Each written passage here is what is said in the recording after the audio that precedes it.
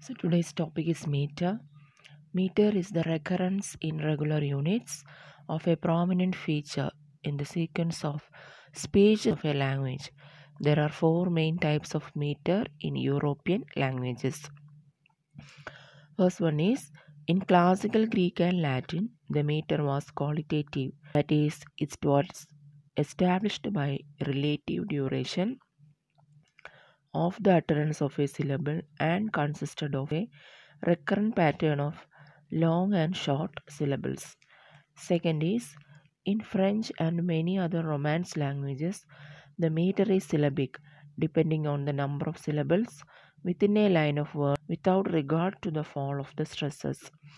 Third one is in the older Germanic languages, including Old English, the meter is accentual depending on the number of stressed syllables within a line without regard to the number of intervening unstressed syllables. Fourth one is the fourth type is accentual syllabic, in which the metric units consist of a recurrent pattern of stress on a recurrent number of syllables. The stress and syllable type has been the predominant meter of the English poetry since the 14th century.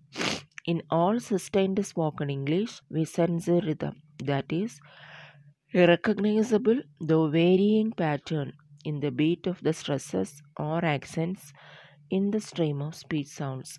In meter, this rhythm is structured into a recurrence of regular units of stress pattern. Compositions written in meter are also known as verse. In the prevailing stress pattern, enforces a drastic alteration of the normal word accent. We got a wrenched accent. Wrenching may be the result of a lack of metrical skill. It was conventional in folk ballads and in sometimes used of deliberately used for comic effects and in Lord Byron's Don Juan and in the verses of Ogden Nash.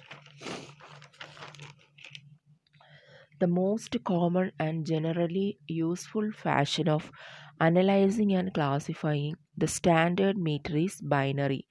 Only two categories, strong stress and weak stress, and group the syllables into metric feet according to the pattern of these two degrees. A foot is the combination of a strong stress and the associated weak stress or stresses which make up the recurrent metric unit of a line. The relatively stronger stressed syllable is called for short stressed.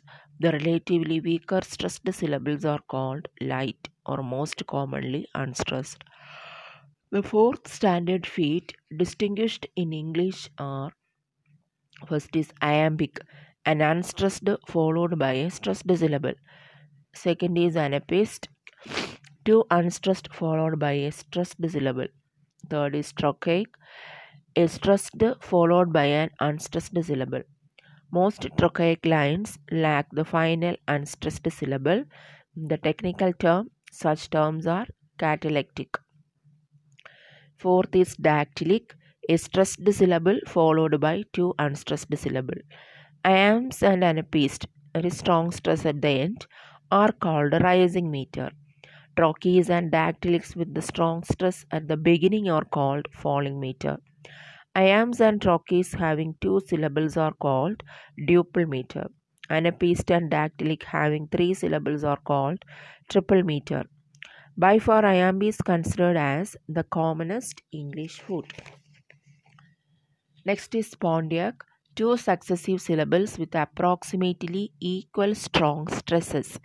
Phaeric, a foot composed of two successive syllables with approximately equal light stresses. A meter line is named according to the number of feet composing it.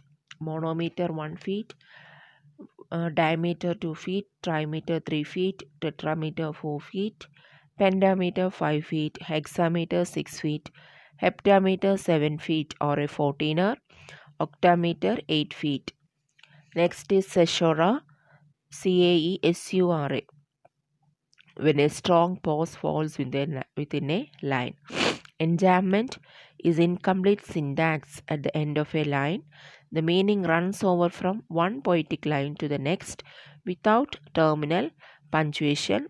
Lines without enjambment are end stopped. Sprung rhythm is a variant of strong stress meter. Each foot begins with a stressed syllable which may either stand alone or be associated from 1 to 3 light syllables is what J.M. Hawkins in the later 19th century called sprung rhythm.